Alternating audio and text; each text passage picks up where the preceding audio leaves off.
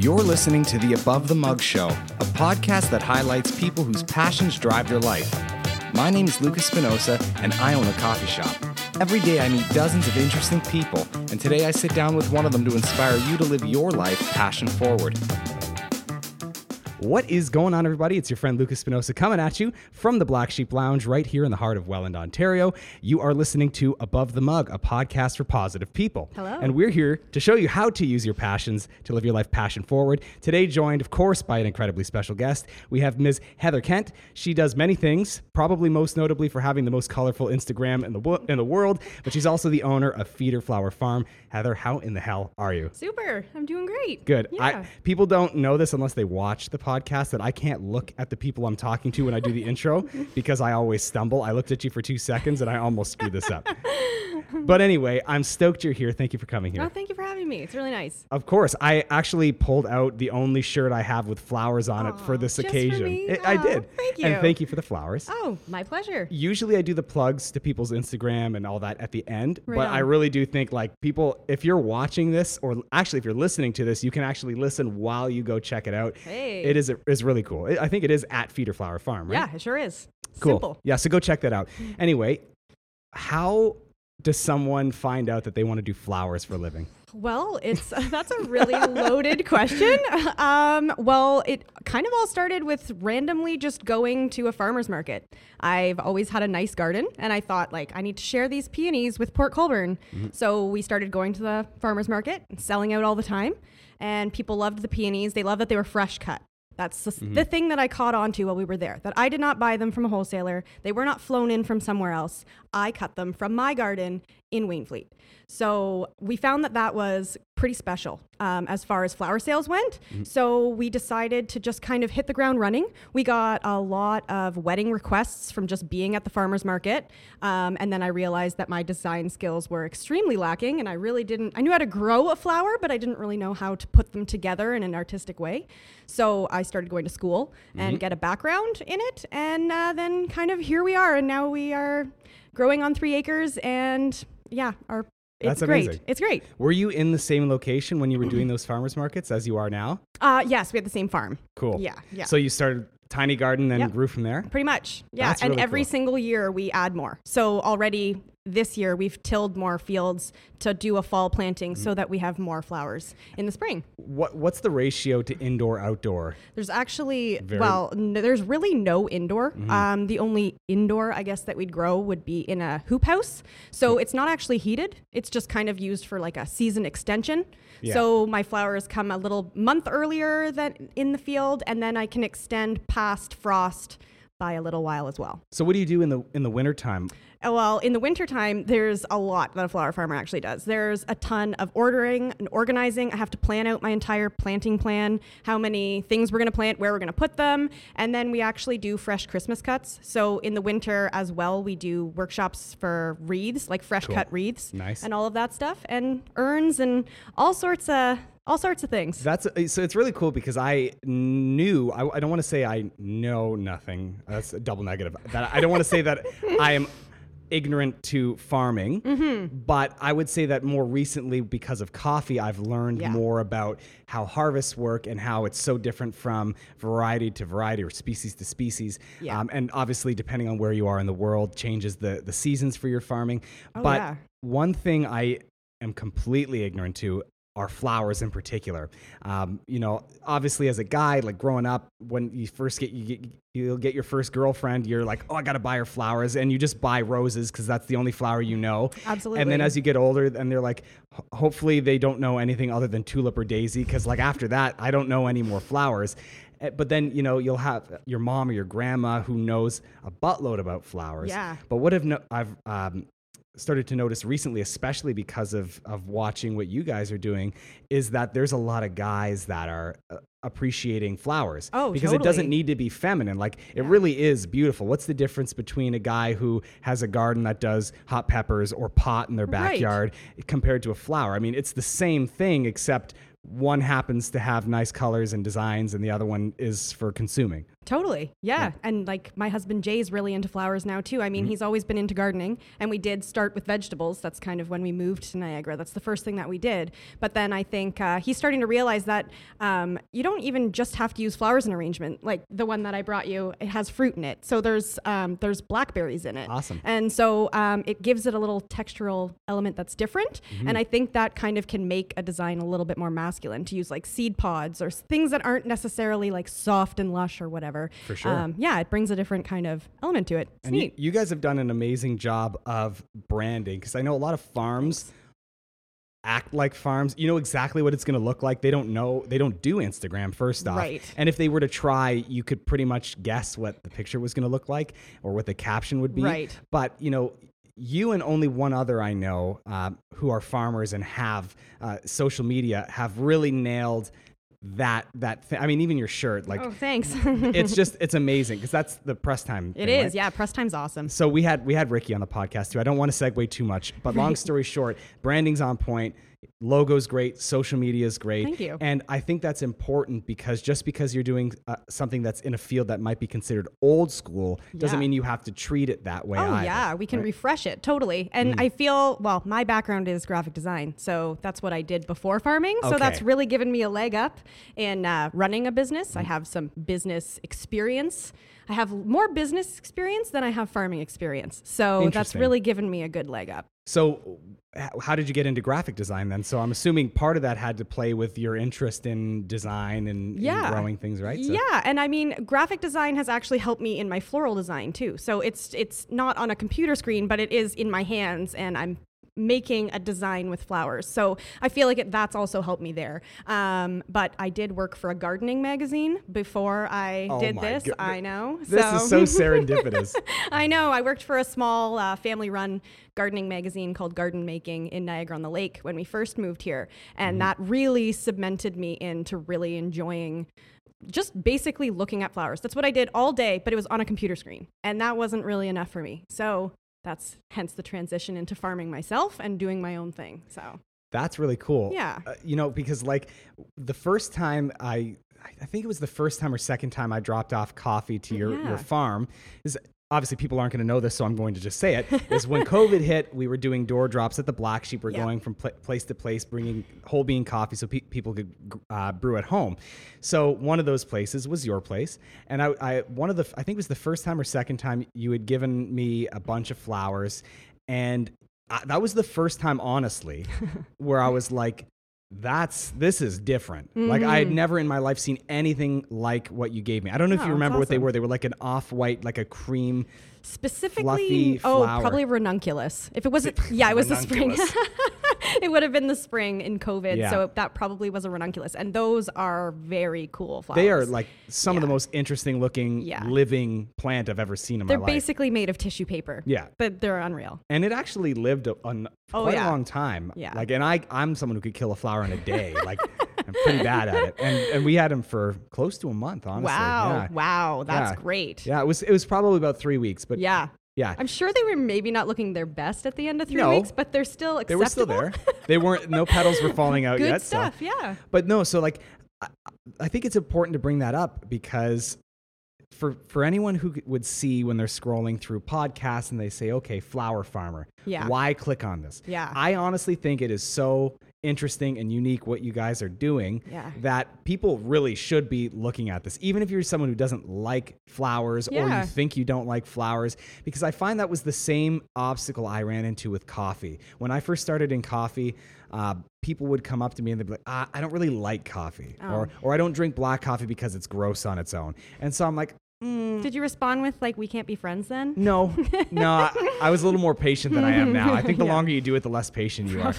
But definitely in the beginning, I wanted to convince people that, we were doing something different. We weren't just like that. You open a tin can or you have a bag with dust on it because that's how long it's been sitting on the shelf. Like, I wanted to show people that coffee could be something different from what they've experienced or what other people they know and love have experienced. And so, we weren't great at social media in the beginning, but definitely, by trying to show people the process of brewing, the process of roasting, and how it was different. Even water. People are like, why do you care so much about water? Like, Coffee is it's very 98.9% water. Yeah. You know, so I find it amazing when I talk to different people in different fields, how the similarities are kind of there, especially when it's something that's so cemented in pop culture, like coffee, like flowers. You kind of have a predetermined notion of what it should look like. And then you are busting open the door and saying, no, it's not. Right on. Yep. That's super cool. Yeah, well, same with you and roasting your own beans. You want them done a specific way. So we grow our own flowers, so I don't have to rely on a wholesaler to do it the way I want them to. It's done by me. And that's the same sort of thing with your roasting. I think that that's great. And sure. by the way, you fuel us all through the day on your with your coffee beans. You've done a number of deliveries to us now, and we drink your coffee all day. It's delicious. I appreciate you enjoying it. And actually, Jay was here maybe 2 weeks ago and dropped off that big tub, that big bin. So I may be able to send you with that today. Cool. Maybe. I don't know if it's going to fit in your car. It might. The Golf's bigger than you think. Because that's another thing that's really cool. You guys are into the same, obviously, whenever you do anything that has to do with agriculture, you're going to care a little bit more about the environment. Yeah. That's one of the things, coffee, one of the biggest byproducts, one of the big waste products in coffee is the chaff that is attached to the raw bean. So as you roast it, it's like this papery substance for people who don't know what it looks like. Right. And it's very flammable, but it's also very good for compost, right? So it's very good for compost. And it's going to be great for a mulch. That's kind of what our idea is. We're going to do an experiment actually with ranunculus. We're going to mulch our ranunculus in the fall through the winter, and hopefully that chaff will keep it warm with some straw. It'd be a cool collaboration, Black Sheep and Triple F, if we can if you can make it look like a black sheep somehow. Oh my God, that'd be impossible, amazing. but fun. We can give me a challenge. I'll try. So what are your thoughts on people that spray paint flowers? Oh man, I have friends that do it, so I don't want to call them out, but I mean, I'm not really for it, but that's my personal decision. Yeah. I mean, we curate exactly down to the color of every flower that we grow. So, I mean, again, we're lucky. We grow the color that we want. So there's no need for paint. But again, if you're using a wholesaler and they don't have what you need, you got to do what you've got to do. Yep. So I understand that there is a place for it. It's just not in my studio. Kind of. Sure. And you know, the reason I asked you the question, because I figured that was going to be the answer. It's nicer than I thought you were going to be. But I can be nice. I know. The reason I asked the question was because I think sometimes, in my opinion, what's the point in doing all the work if you're just going to cheat? And that's what it is. It's a cheat. I mean, it would be the same thing as me roasting the coffee fresh and then putting it in a mason jar and it just dies in the sunlight. You know, it's like, why do all the extra if you're just going to... It makes you so sad. You're going to bastardize a beautiful product. Yeah, agreed. Yeah, okay, we don't so do that. We don't do that. No. And I understand it because I mean, like my own grandparents put coffee in the freezer and I want to slap their frail faces, but I can't do it because I love them. Of course, you respect them. Respect your elders. I don't respect their taste in coffee, but I respect them as people. Right. Yeah. There's a difference. You can't slap those you love. It's because you got to draw the line. Unless you're European, then I think that's what you have love, to do. Right? Yeah. This went off weird. So. Yeah, I find it really interesting. So how about for when it comes to challenges for your business? Obviously, the weather is huge. Oh, yeah. But do you find that you have a harder time dealing with clientele or external factors like weather? And the reason it may sound like a weird question. No, it's not. Because I think in your business, especially doing something that's more specialty, you have to do a little more convincing. Like, not saying you have to convince people, but obviously your product is superior to the mass market product. Yeah. So I'm assuming with that's going to come a difference in price. Totally. And so you're catering to different people, right? Yeah. Does the market that you're catering to not care about the price because that's kind of what they're looking for? Right. That's a good question. And I mean, there's a lot of times where people say, that's not what I want to spend. I'm just having a backyard wedding. I don't want my bouquet to be X and I want it to be smaller. However, I find if I'm just open with them and I explain that, like, literally some of the things that are blooming right now, I planted in January. I planted those seeds in January. I have been keeping them alive since January. I've put lights up for them to grow. I've moved them after frost. I've planted them. We've fertilized them. We've done so much for this one flower. So I feel like when I am open with people and I just explain how much love has literally gone into each individual stem, they really want to book me. They really want to book me. I don't know, I have a deep down passion for what we do, and I feel like it kind of radiates. It is. Yeah. It does. So I feel like it kind of sells itself. There's no need to be, I will say, I'm going to be honest. At first, when people start questioning your prices or the way that you do things, it's easy to put up a wall and say, well, then screw you. I don't need your business. You know what I mean? Because I do what I do and I've worked my ass off and I just don't need you. But then you just take a second and be like, okay, not everyone knows what you do absolutely day to day. Even though I have an Instagram that I almost share daily on, that's what I choose to share. You haven't shared that seeds were planted in January. You haven't shown all the dirty stuff behind, and there's a lot of it. And I feel like just being open with those people and saying that, like, we have put our heart and soul into this. It's all we do all day is talk about flowers, and I don't have a day off. It's what we love. I don't think you can. No, right? you can't. You really can't. So that's an easy explanation, and just being light with everybody and explaining that. I haven't had anyone not book us after finding That's awesome. that out. Yeah, so it's been pretty great. Has it gotten easier as time has gone by, or was it getting more difficult? It's different. It's different because at the beginning there wasn't a lot of people that I was dealing with. At the very, very beginning, it was just face to face at the farmers market. But then people start messaging you on Instagram. They start messaging you on Facebook. They start messaging you in your email. Some people have my phone number. So then it's the juggle of the 20 messages a day and all these different social platforms and trying to keep track of everybody. And trying to full-time farm at the same time, because I would love for you to drop in and look at the farm. However, we're farming, so it's a different kind of struggle because we have become more popular, which is amazing. I'm so thankful for everybody that loves our flowers. It's great. Everybody's helping us do what we want to do. And I want to scream from the rooftops that I love everybody so much. However, that it's hard to balance. Sure.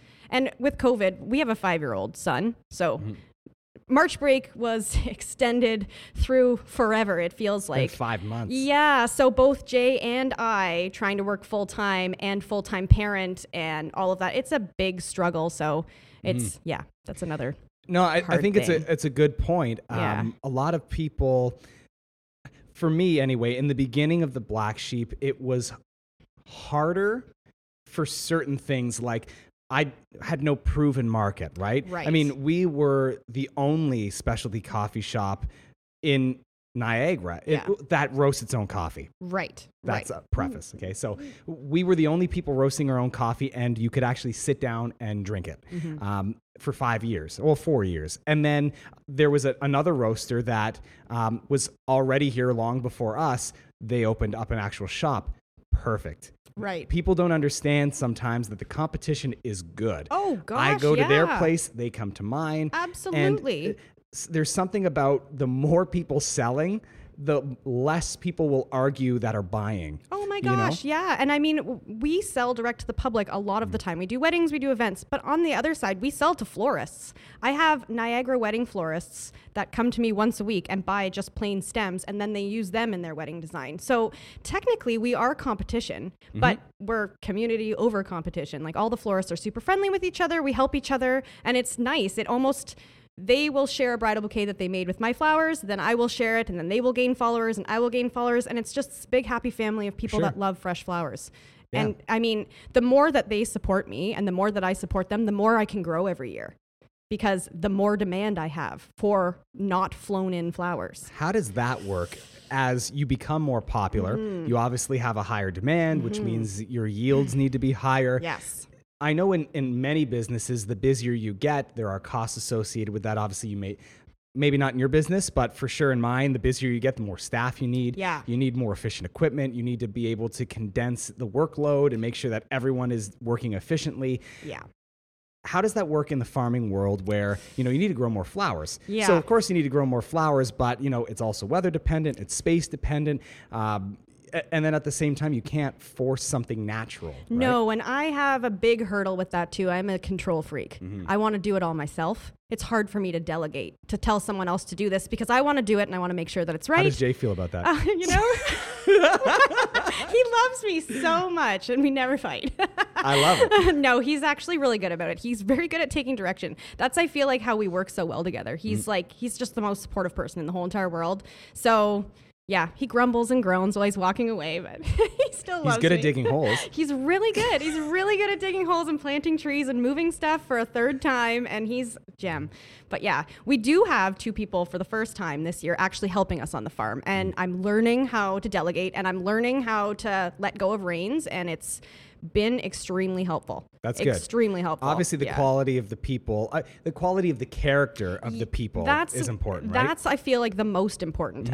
Driven people that really can understand and respect nature and that want to learn. That's the other thing. That just want to farm and want to be care outside. about the product, well, yeah, and don't mind sweating their asses off all day in 30 million degree heat outside. And it's not skipping through the flower fields in a dress. It's like muddy, dirty, shitty work 90% of the time, and then a pretty Instagram picture. And dodging chickens. And trying to wrangle everything, and it's a mess 90% of the time, but it's so fun. Yeah, because how does it, aside from staffing, are there exponential costs? Like, are there certain types of equipment? Because I know that you're very hands-on. Yeah. But you know, some harvests, I don't know about flowers, but obviously certain fruits and vegetables can be done by machine. Is everything with flower by hand pretty well? For the most part, yeah. Everything we do is by hand. So, for instance, we have a dahlia field that is like almost an acre. Everything is hand planted, and then in the after frost, everything is hand dug out. So almost an entire acre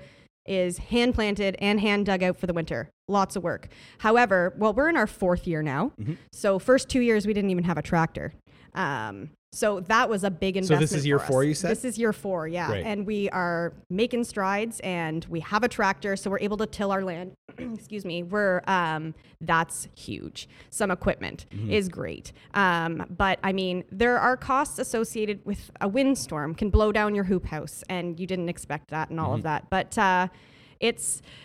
farming is also hard because, for instance, right now, the ranunculus, we'll bring that back up.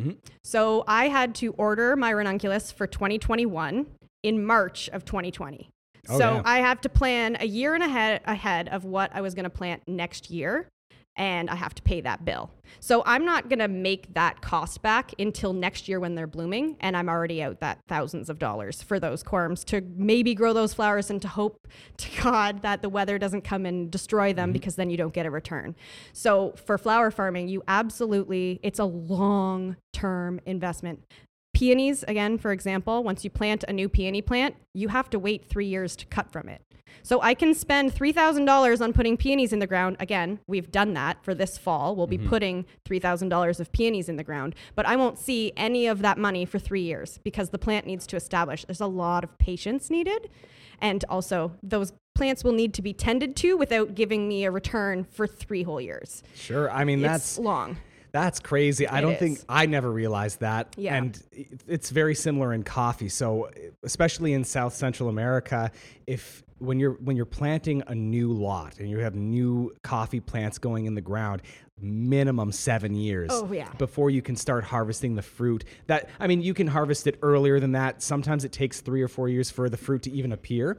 But even once it does appear, you usually have to wait a few years after that before it's of specialty grade. Right, and high yields. High yields, right? exactly. Yeah. And so that's a long time. And most times it's up to 14 or 15 years for mature plants to really be strong. And even still, you usually need to hop from one lot to the next year to year because if you can't harvest the same plant over and over. You've got to let it recover. Again. Exactly. Yeah. So, and even though it's still going to grow fruit, that you can't let the fruit hit the ground because once it starts rotting, you're attracting pests and insects, and then rot pests comes. Oh, don't even get me started. They're the worst. Yeah, it's crazy. So the reason I like to bring things up like this, because obviously I said this is a podcast for positive people, but it is important to understand the realities of the industry. So if someone's listening to this and they've always been in love with bell peppers or something, right, and they want to be the best at growing bell peppers and they can sell to restaurants to really amazing chefs in the area. They want to work with Niagara College and get their product in there and in the hands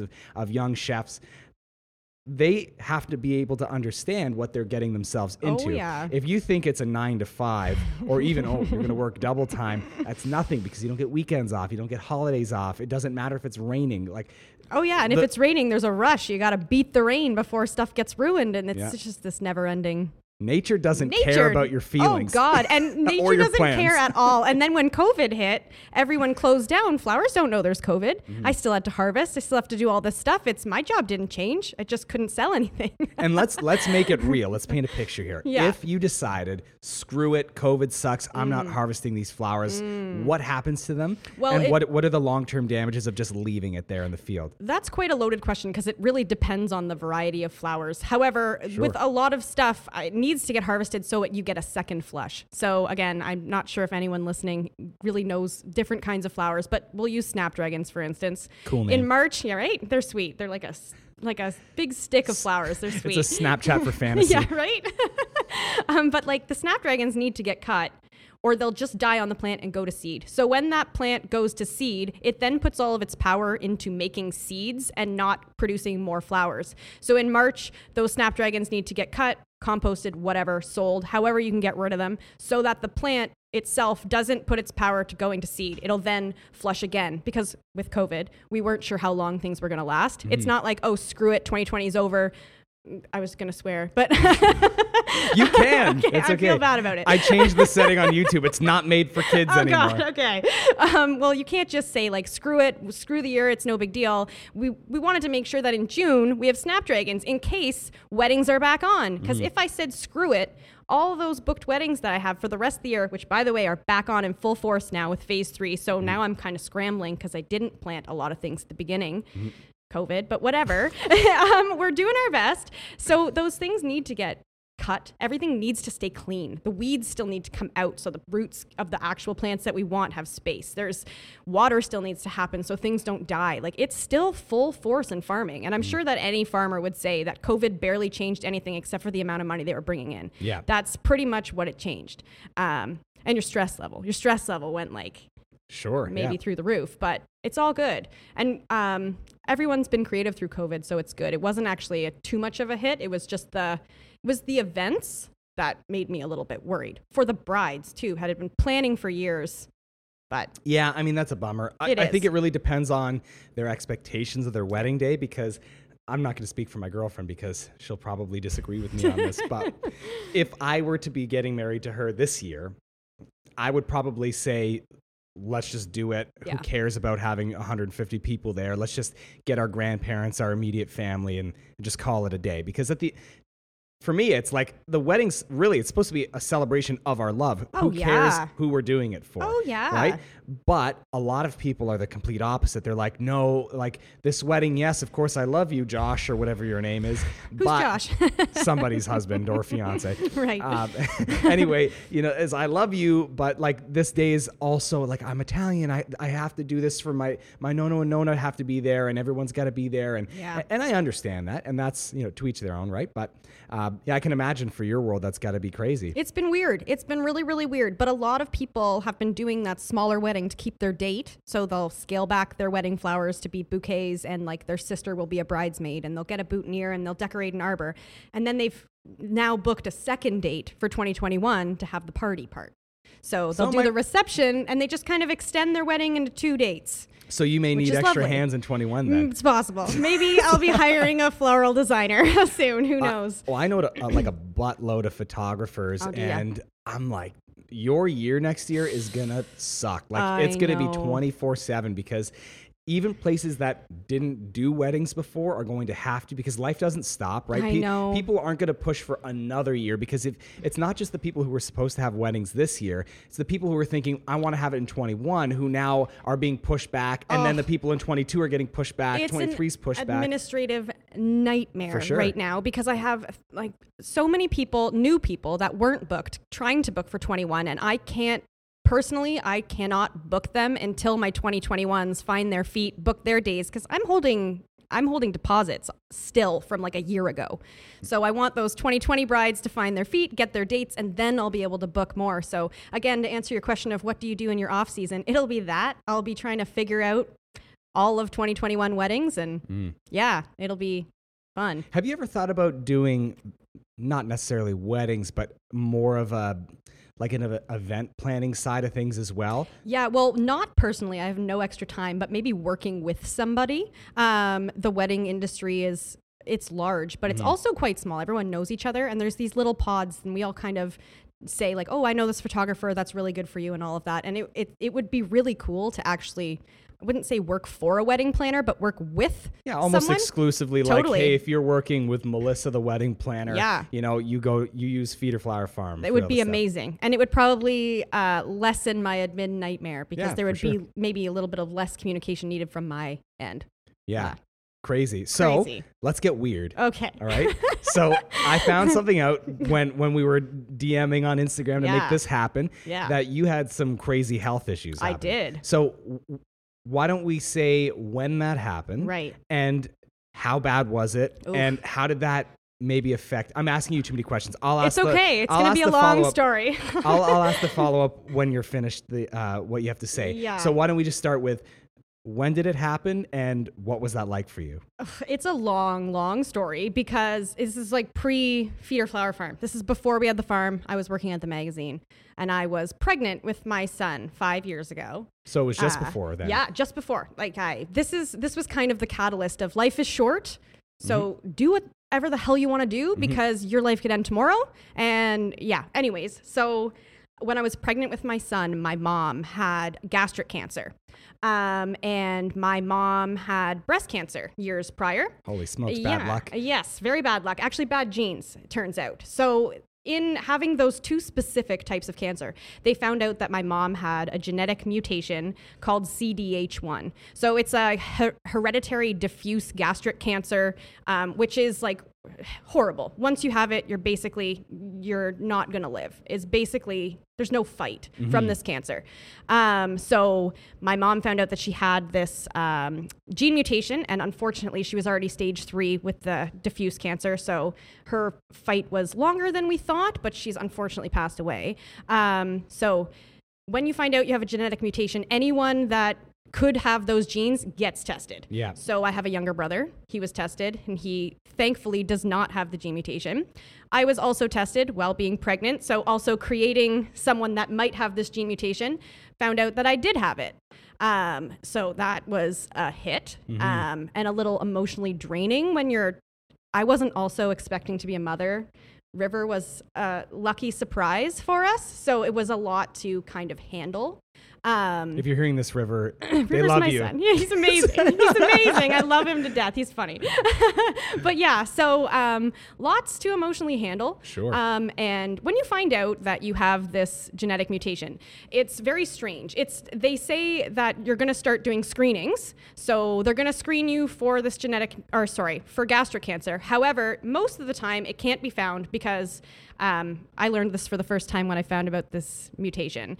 Your stomach lining is multiple linings. And this stomach cancer doesn't just sit where a scope will see it. It'll burrow down into those linings. And when they say diffuse cancer, it's not like there's a lump, we'll remove the lump and the cancer's gone. It would be like loading a fine spray bottle with the cancer and spraying it within your stomach lining. So all these little minute little things all over the place, spreading like wildfire.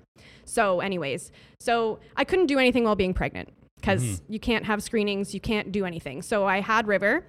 We waited a little while, and I loved being a mom at first. It was lovely and great. And then we started hitting the ground running with taking care of this cancer.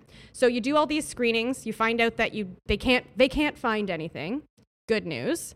However, they suggest, because there is I think it's a 93% chance when you have this mutation that you'll get gastric cancer. Jeez. Yeah. And it was currently at this time while I was having these screenings, my mom was dying. Yeah. So I'm physically watching someone die from this, who was also my best friend. Like, I see you and your mom work together all the time, and that's what my mom and I were. It's like, you're not only losing your mom, you're like losing a part of you. Yeah, it's awful. It's awful. And then you find out that you have a son and he may lose you that way. It's like, it's just catastrophically it's mind blowing how horrible you feel. This might be the first time I cry on the podcast. Oh God, no, don't do it. Then I will. Don't do it. But yeah, so so they tell you that preventatively, the only way to not get this cancer is to not have that organ. So that would be your stomach. And again, for the first time ever, I was hearing from medical professionals that yes, you can physically live without a stomach. And no one will know that you're living without a stomach. You can walk down the street and people will probably just whisper like, oh, that girl needs to eat a sandwich. Like, oh, she's blah, blah, blah, right? So here I am now. But anyways, so that's a battle because it's a lengthy surgery. There's a long recovery. And you may not be the same because I learned the hard way that a surgery of that scale also sends you into like a mental struggle. Sure, yeah. Yeah. So I had the surgery. I decided that watching my mom be that sick was not ever something that I wanted River to go through or Jay to go through or anybody else. It's just horrible. So on, I guess it was 2016 on May 6th, I had a total gastrectomy, which means your whole entire stomach comes out. Yeah. And I have like an upside down frowny face all across my torso now. But they removed my stomach and they found that I had the cancer in 11 spots. Jeez, man. And I was 30 years old. Crazy. Yep. I wouldn't even have thought you're 30 now. I know. I'm 34 this year. Crazy. I know. It's crazy. But yeah, so so that was a shocker that I had the cancer, but it thankfully, they also test your lymph nodes. So cancer always goes to specific lymph nodes and then goes everywhere else. So those lymph nodes tested negative. So that preventative total gastrectomy legitimately saved my life. I don't know if the cancer would have spread the next day or in 6 years. Oh man, that is It's crazy. the scariest thing in the whole entire world. So sorry, just quickly to interrupt you. I want to just figure out the timeline. Yeah. So that was May, you said, or Yeah, March? that was May. So May of 2016, and it was 2016 you opened the farm, yeah? No, it would have been it was the end of 2016 that we started thinking about it. Okay, so you're looking at like 6 months apart, 7 months apart. Yep. Crazy. And also what really kind of sent me into like a really dark spot. I've never had mental health stuff that I've struggled with. I mean, I was a teenage girl. I had mental health shit all the time. But I mean, nothing that was like a deep, dark struggle until then. I like couldn't get out of bed, and that's not me. So I had my stomach out on May 6th, and then my mom died on June 11th. So it was like, bam, bam, like the double punch, knock this girl out. Let's just like destroy her. And my poor family who was just like watching me go through all this. Sure, yeah. Yeah, it's nasty. And I'm assuming there's huge risks in having the gastrectomy as well, right? There is. And your everything that you do has to be different. So you couldn't eat large meals. You can't eat and drink at the same time. You can't, there's lots of stuff that you have to learn. Is that now as well? Kind of, but not really because it's a new normal, they call it, which is fine. I don't notice my challenges anymore. But they were like all you noticed before. It's hard to stay positive when you are in that kind of a spot. Absolutely. It's very hard. So, but so I spent a lot of time like hanging around and reading and, this is gross. I apologize, No, but like it's not. dry heaving because you feel like you're just nauseous constantly. But if you don't have a stomach, you can't throw up. Just so you know. Yeah, you can't throw up. Interesting. Yeah, so you're just nauseous constantly. We've already gotten personal, but I'm going to ask you something else if that's okay with Hit you. me. What can you eat? How do you eat now? Anything, actually. There's just rules. I guess everybody that's stomachless is different. There's a very small percentage of us, but I kind of have my own little community of friends, so we've shared. A lot of people can't do dairy. I'm not one of them. I mean, I prefer to do dairy at home, if you catch my drift. Like maybe I'm a little bit lactose intolerant, but it's not catastrophic. Yeah. A lot of people can't do red meat. I can. So I guess I'm lucky. I think it really depends on like how much you chew. So you're basically... you have to make sure it's fine enough so your body can break that down. Totally. So I've come here for lunch and I've eaten a whole entire plate of your food and I'm fine. But if I eat a whole entire plate of your food in a half an hour, I'm exhausted. So like my body is just taking all of my energy to digest that, I guess, break it down in my intestines. My intestines have to do so much more work than yours because your stomach does it for you. So it just wipes you out. So now I've learned how I personally have to do it, and I can't speak for the rest of the Stomachless community, but I just have to basically eat like tiny little meals all throughout the day, and chew a lot. And I also, it's crazy. If you don't have a stomach anymore, you completely lose the feeling of hunger. They cut some sort of nerve when they take your stomach out. So you have to remind yourself to eat. I set a timer sometimes, or thankfully I now have Ashley who works for me for every hour goes, have you eaten? That's awesome. Yeah, she's lovely and awesome. Thanks, Ashley. Thanks, Ashley, for keeping me fed. But yeah, so it's different and it's weird, but it's totally handleable. And I mean, as shit as that was, I feel pretty good about it because I was able to get through it, and it taught me a hell of a lot of lessons on how to live my life for the rest of my life. That's amazing. I appreciate you sharing the story. If you didn't tell me in the message, I would have had no clue. Yeah. So this kind of thing, I think some people will get sad. I mean, obviously it was emotional to hear, but it actually makes me kind of happy to know someone like you and see what you did with that, because so many people, when they're faced with hardship, turn the other way. Oh, it's easy to.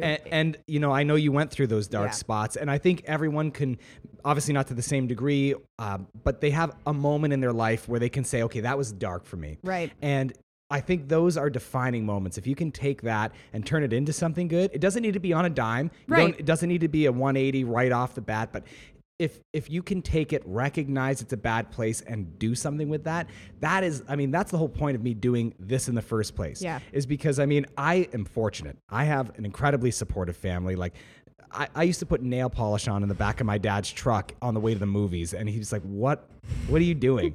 But he was never the kind of guy to say, no, you can't do that. Right, and right. My mom's the same, and my extended family's the same. Yeah. And even when I wanted to open the Black Sheep, there was never any questions. It was like, whatever you need, we'll make this happen. My brother's the same, his fiance the same, my girlfriend, like, we're all in this together, right? Yeah. And from the beginning, doesn't matter what I want to do. But having said that, most people don't have that. Isn't it? It makes me sad. I have it too, and it makes me really sad for those that don't have that, and they have to overcome all of that alone. It's very sad, but I think examples help people. Yeah. You know, you're young, I'm young, we're successful in our own fields, Yeah. and that word obviously is fluid. It's not a set standard. That could mean a multitude of different things. Yeah. But I mean, you're making a living and you're happy and you've got a great family and a great business, and I've got the same thing. Yeah. Obviously, it's very different. I'm sure our books look very different. Mine is terrifying. I don't know if yours are. Oh yeah. But very. But I think it's awesome when you can share a story like this, and someone who thinks, well, you know, my dad's a dick and he won't let me do X. Well, fuck him. That's what I think. Exactly. Seriously? Fuck your dad, not right? literally. No, don't do that. But get away from him. Right? Yeah. You know, Put that nail polish on in the back of his truck and give him the middle finger with it on. Like, yeah, really. I mean, anyone who's not willing, especially people that, air quotes, love you. Right.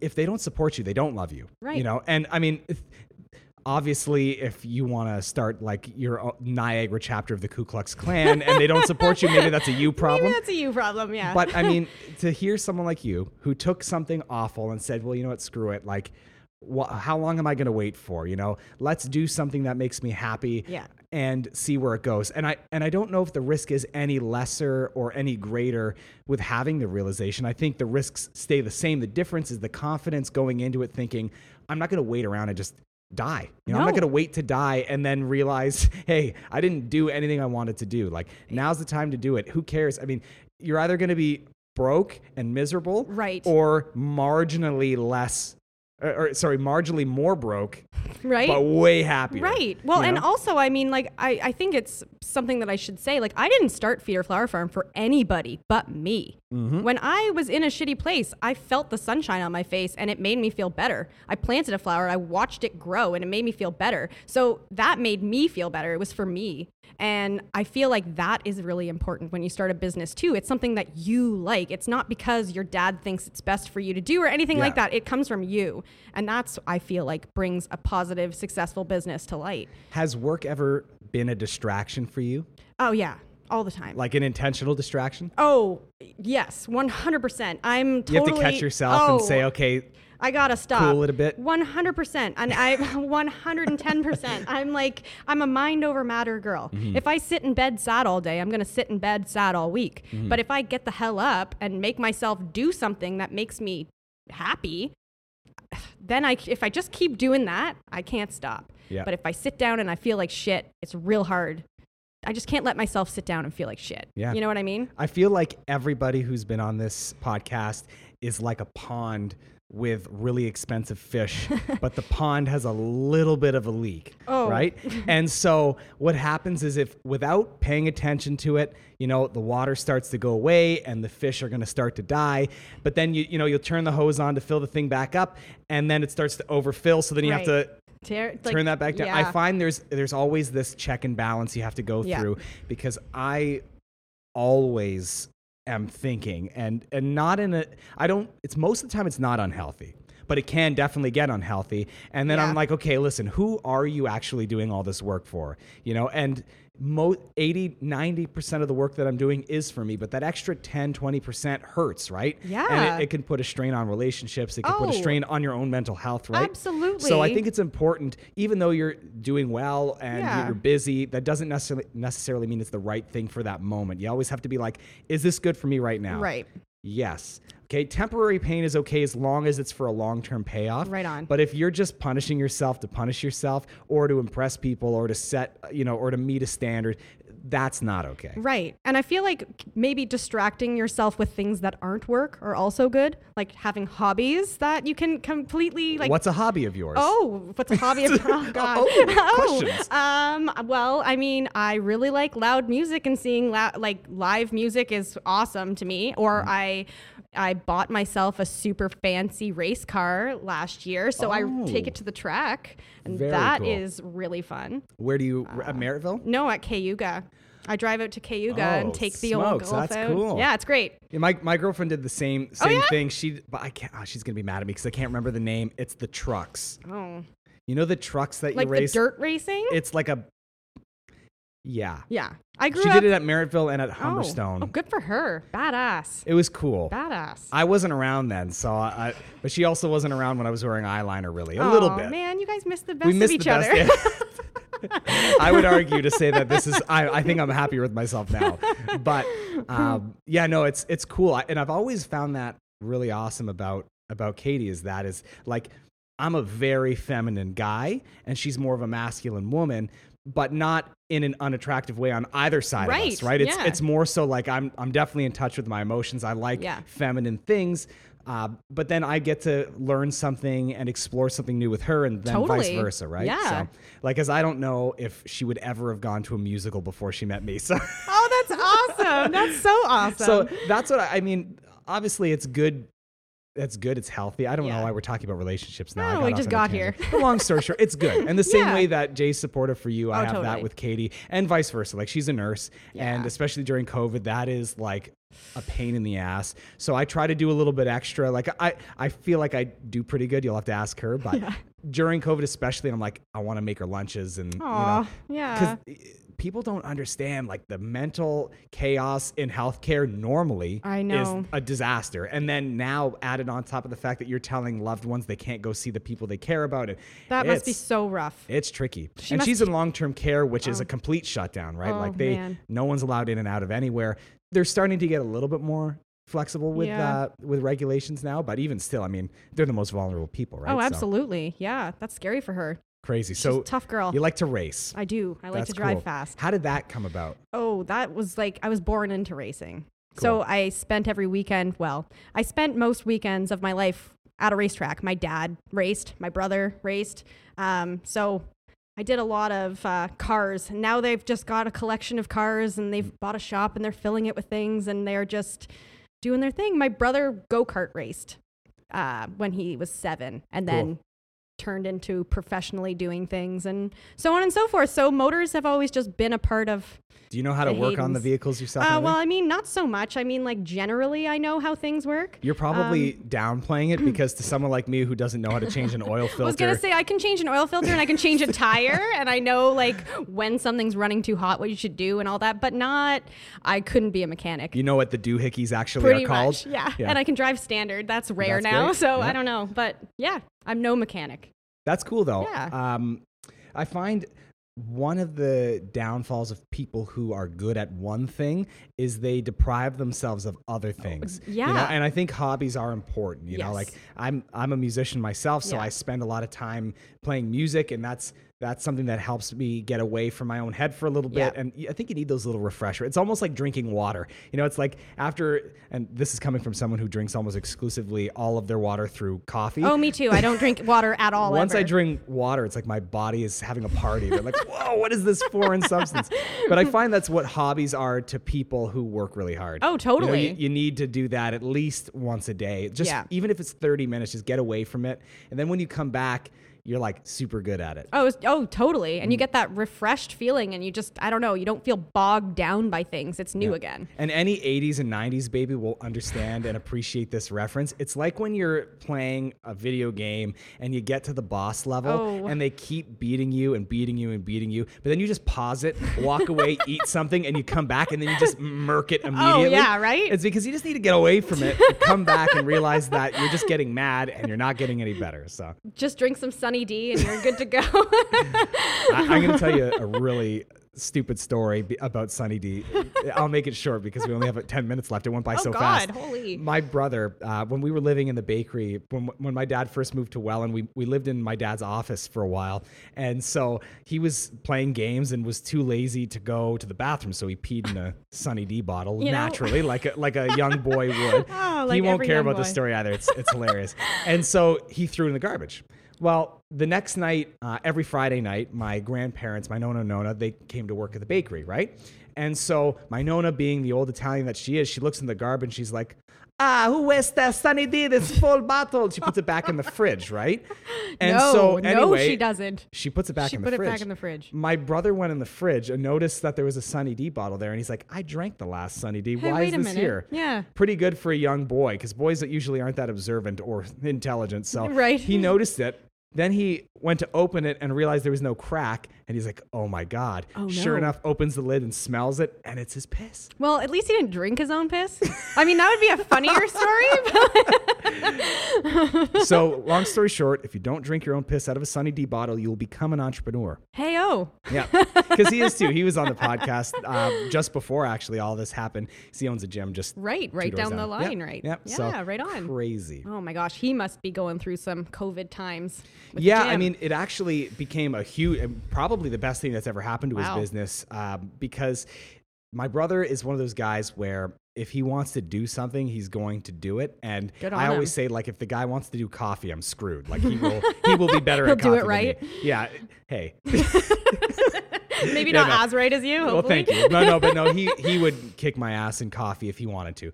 But the thing is, with COVID, it really took him away from pushing in that grind and made him think a little bit more than actually just doing it. Hey, yeah. And so he moved everything online. He got an app. Interesting. And so he started doing online programming and started doing nutrition, then started planning on how to do group classes when they reopen that could be socially Nice. distanced. He selling punch cards now. His fiance is working with him.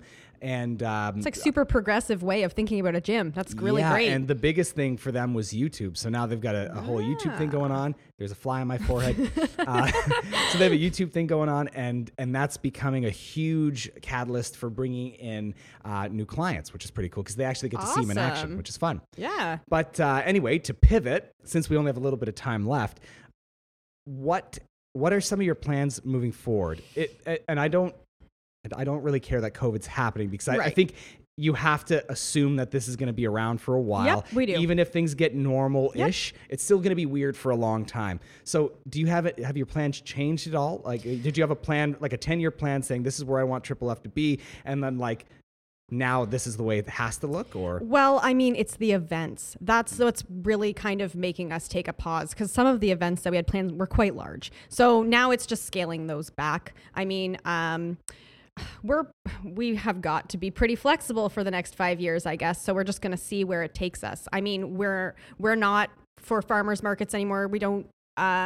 We have our own flower stand, and we thought that we'd be doing more workshops and stuff on our property because our farm's actually quite nice in the flowers. Beautiful. But we might have to scale that back. It's just, I'm kind of easy about it. I'm not going to lie. Like I kind of feel like it is what it is. And, as long as we just keep at it and, scale back those events without pushing too hard on people, and that's the best we can do, you know. I love it's it. Yeah, and we will still do workshops, but we'll just make the numbers short or smaller, and we'll spread out the workshops so we can make sure that everything's safe. And thankfully we are outside. So that when you say workshops, what does that entail? I know you had mentioned something about the wintertime having your wreath workshops. Is that kind of the same idea? You do flower arrangement workshops? Yeah, we do. Like we do kind of like a cut your own type thing, and then you make an arrangement with the flowers that you've cut. We also are planning a yoga in the Dahlia Field. We did that last year and the year prior. A yoga instructor from Port Colborne, Megan, comes and teaches a class, and then we arrange flowers after, or you can just take home something prearranged. We should talk about that because I would love to do a coffee class in your flowers. Yeah, that'd be so fun. Because every time we do them here, it sells out very quickly. Because especially now with COVID, I haven't done one obviously, but prior take it on the road. Take it on the road to Peter Flower Farm. It'd be a lot of fun, and would we be able to reach people who might otherwise not come to Welland, right? Totally. So, but yeah, I think that would be a lot of fun. Let's do it. Yeah. Okay. And also too, we should probably be talking about this after, but I'm going to ask you now anyway. Let's sell your flowers here. Oh my God, I would actually love that. I'm being 100% serious. Yeah, no, so am I. I think do you that'd have be to have a fridge? How does that work? A fridge would be better because then it would extend the shelf life for the flowers actually in people's homes. Yeah. I mean, like they'd look pretty here, but if you keep them in a fridge, then you extend their life, which is, I mean, the goal of perishable products. I'm going to get a glass door fridge and we'll just make it happen. We'll stick everything in there and it'll be mint. We'll have Press Time do a nice little vinyl sign. We'll put that on the top of the fridge. Name drop Press Time in there too. It's Listen, good. I think it's so important to have not just friends. Obviously, I mean, we've become that over the years with them. But I mean, it's the relationships between businesses now especially are so important. And I mean, it is impossible not to become friends with the people at Press Time. They are just way too nice. Yeah, they're too good at what they do as well. They are too good at what they do as well. Exactly. So they're just double whammy amazing. So I'm wearing Press Time under the shirt, but I had to wear a flower shirt. Secret. Yeah, that one's for me. Yeah. So that's the thing too. Like, your business is very unique. It's very different from what a lot of new entrepreneurs are going to want to pursue. Do you find that it's easier? I guess you wouldn't be able to answer that question. What is it like with establishing relationships in the industry that you're in? Is there a lot of like cattiness, a lot of neck and neck? Because I know when you're dealing with wedding people, they've got to be nuts a little bit. Yeah. And I mean, some brides are also difficult, but I mean, it's the biggest day of their life. So you got to give it to them, and that's fine. Also, to all brides out there, past, present, and future. Yeah. Okay. I almost forgot the last word.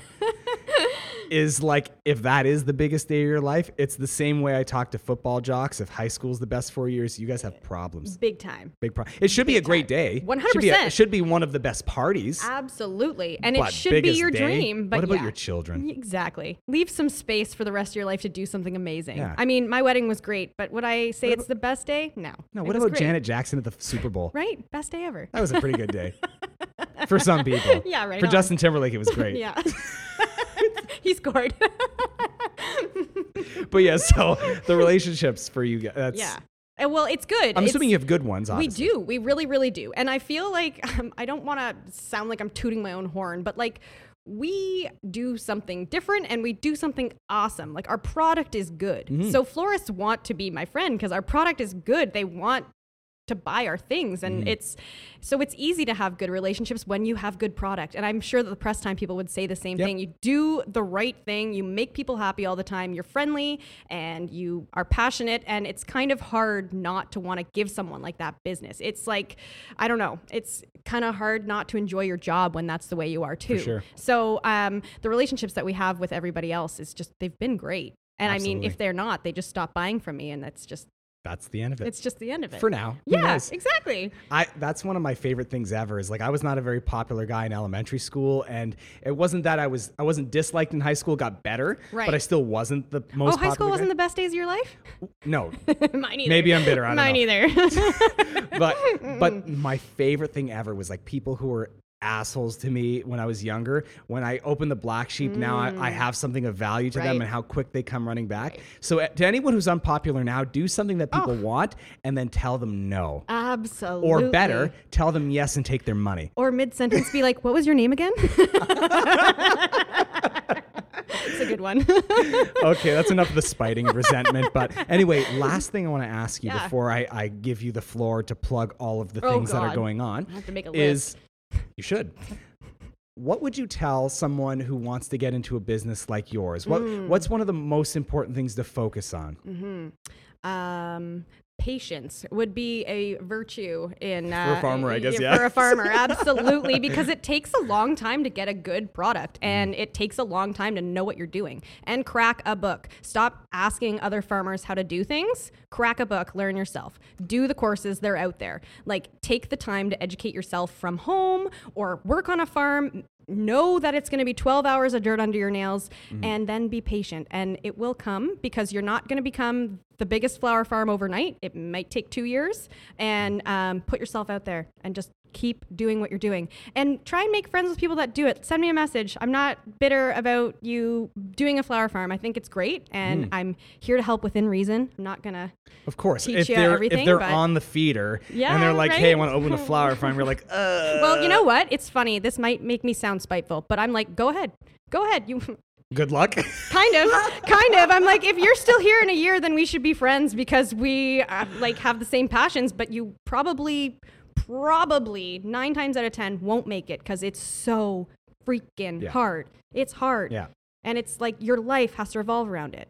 Yeah, I think that's a great piece of advice to give people, because when I got into coffee, I knew I wanted to open a cafe before I cared about coffee. Right. I've always been a big coffee drinker, obviously with the Italian in my background, like espresso since months old. Literally, my no used to dip his pinky in the espresso and put it in my mouth. Because And- little kids need to wake up more and have more energy. Yeah. But yeah, honestly, so I mean, it's always been a huge part of my life, but coffee, especially in that Italian household, it's not for the beverage. Yeah. It's for the conversation, right? Totally. It's always after dinner.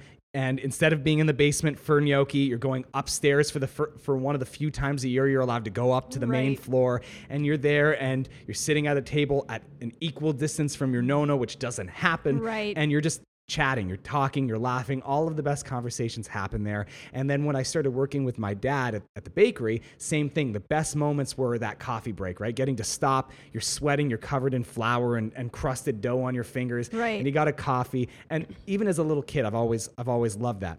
But the point of this is, once I knew I wanted to open a cafe, I was thinking what I've always known, which is the Italian coffee shop. Right. But I didn't decide I wanted to do specialty until I met a guy named Graham Braun, who owns Monogram Coffee Roasters in Cambridge.